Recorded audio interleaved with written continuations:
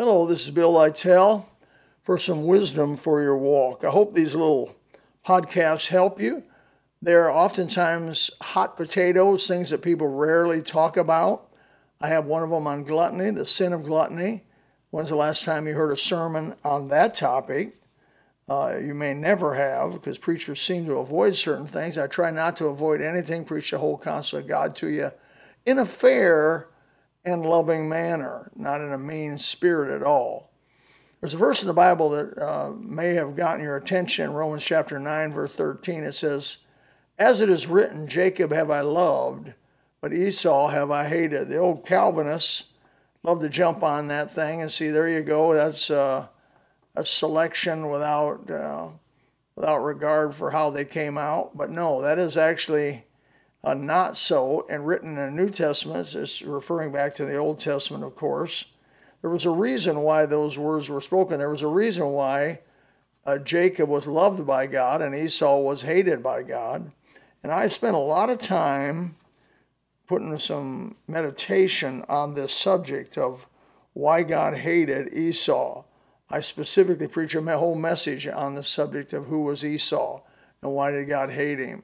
So in going back and looking at Esau's life, there's a lot to look at. He's mentioned 76 times in the book of Genesis alone. So he's a main character of the Bible. I mean, to have your name in the Bible one time's big, have it mentioned 76 times in the Old Testament is huge. In the New Testament, his name's mentioned 3 times. The verse I spoke to you about, Romans chapter 9, verse 13, is the first occurrence. And the last occurrence, the third occurrence, is in Hebrews chapter 12, verse 16. It says, "Lest there be any fornicator or profane person as Esau, who for one morsel of meat sold his birthright." What is that all about? Well, Esau came in from hunting one day and was famished. He said he was at the point of dying. Probably not. I fasted for 7 days at a time. People I know have fasted for 30 days at a time. Jesus fasted for 40 days. It's not unheard of for somebody not eating. I'm talking about drinking water for 7 days and nothing else. Drinking water for 14 days, you're not going to die. Unless you're especially skinny, you're not going to die. So Esau had exaggerated his fleshly desires and thus says, "I'm at the point of death. If you don't give me something to eat, I'm going to die." He told his brother Jacob. Jacob had some food prepared. He says, "I'll tell you what, sell me your birthright and I'll give you some food." Esau said, "What good will this birthright do if I'm dead?" That shows you his exaggerated importance of feelings or his flesh. And so consequently, he sold his birthright to Jacob. By the way, God honored that and did not let him go back on that. The Bible says in Hebrews, he sought it with tears to go back on that, and God would not hear it. He sold it. He had no regard. Now, what was the birthright? The firstborn in the Old Testament was given a double portion of everything mom and dad had. And that was big. That was a huge blessing, especially with a dad like Esau, eventually called Israel. To have his birthright, to have a double portion, but it wasn't a double portion just of material things, silver, gold, land, animals, and all that. It was a double portion of the blessing that God had on Jacob. And Esau sold the spiritual for the physical. I want you to get that, because I think this is the essence of Esau. He emphasized the physical over the spiritual, time and time and time again, in the selling of his birthright. That's, by the way, Genesis 25:32. He valued the flesh, if I may put it this way, over the spirit.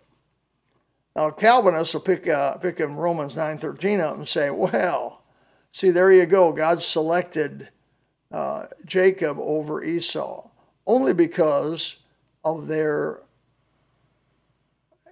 preferences, if I may put it that way. God knows what you're going to be before you're born. I do not believe I believe he has an election. There's no doubt about it. That's biblical truth. But not a determinative election that you have, like as saying, as opposed, as they like to say, certain people are elected to go to heaven, certain people are elected to go to hell. The only way God elects anybody is by looking down through time. He is the beginning and the ending. He knows all things, and there's no surprises to God. Everything's ever settled in heaven. So he looks down the way and he says, Esau, he's going to love the flesh. He's not going to love the spirit.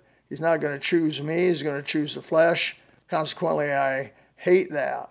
He's going to look down through time. He saw Jacob. Jacob, though he didn't start out well, he had a lot of trouble, eventually preferred the spiritual things over the fleshly things, and God loved that, and he'll love the same thing in you as you go down through the road. So going back to this description of Esau in the Bible, Hebrews 12:16 says, let there be any fornicator or profane person. That's God's description of Esau, who he was. He was a fornicator, the word porneia, immoral, a lover of the flesh, a lover of the pleasures that the flesh can give us. It means any sort of immorality. Why do people commit immoral deeds? Because of the pleasure they receive from them. The word profane simply means choosing the unholy, choosing things that are of the flesh rather and over the spirit. And so God did not hate Esau because he just decided to hate him. He hated Esau because Esau always respected the flesh over the spirit. Let me read you Romans chapter 8, starting at verse 5 and going through verse 8.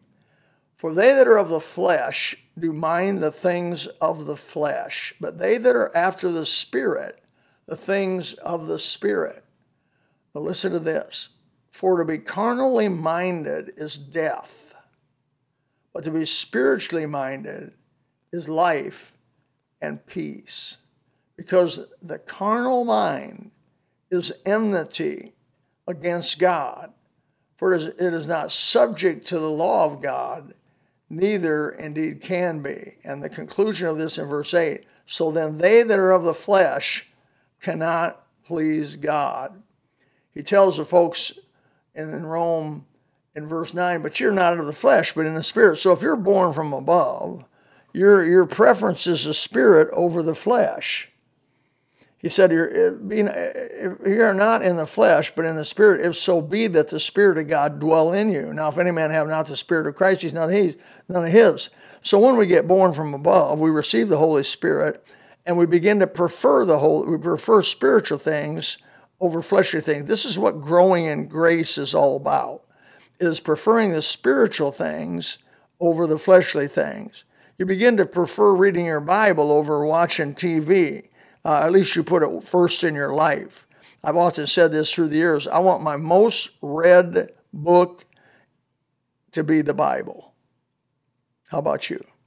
I want my most read book to be the Bible. That's why I read the Bible, every year, year after year after year after year. I memorize from the Bible. I want most of my memorization to be the Bible. That's preferring the spiritual over the flesh. The flesh would be cartoons or TV or movies or whatever entertains people, books about the world, Star Wars books or Bad Hobbit, Bad Hobbit books about the Hobbit. I mean, I'm not saying there's anything necessarily wrong with those things, but I am not going to prefer, and don't want to prefer, the physical, fleshly pleasures that this world offers over the spiritual things God offers. I hope you get that. This is somewhat subtle, but so important. Ask yourself the question, what do I prefer in life? The spiritual things or the fleshly things? That's why when you get saved, it's as natural to go to church and hear sermons preached and Sunday school lessons taught and hymns sung and fellowship with other believers. That should be the preferred thing in life. Going to church should not be, I got to go to church to make the preacher happy, or I got to go to church to make my mom and dad happy, or I got to go to church. Let me say this. If you're listening to this and you're doing what you do for other people, something's deeply, deeply wrong. You need to look inside and say, God, am I born from above? Do I have what the Holy Spirit? Have I really repented and trusted Christ as my personal Savior? Or am I living for other people, a facade of some sort, a hollowness? Don't be Esau, where you prefer the pleasures of sin for a season. Be like Moses, who forsook Egypt, who forsook the pleasures, who forsook the flesh over the things that God offered him. That's why God loved Moses, because he preferred the spiritual things over the fleshly things. That's why God loved Jacob, because ultimately he preferred the spiritual things over the fleshly things. And that's why God loves you, if you prefer the spiritual things over the fleshly things. Some wisdom for your walk.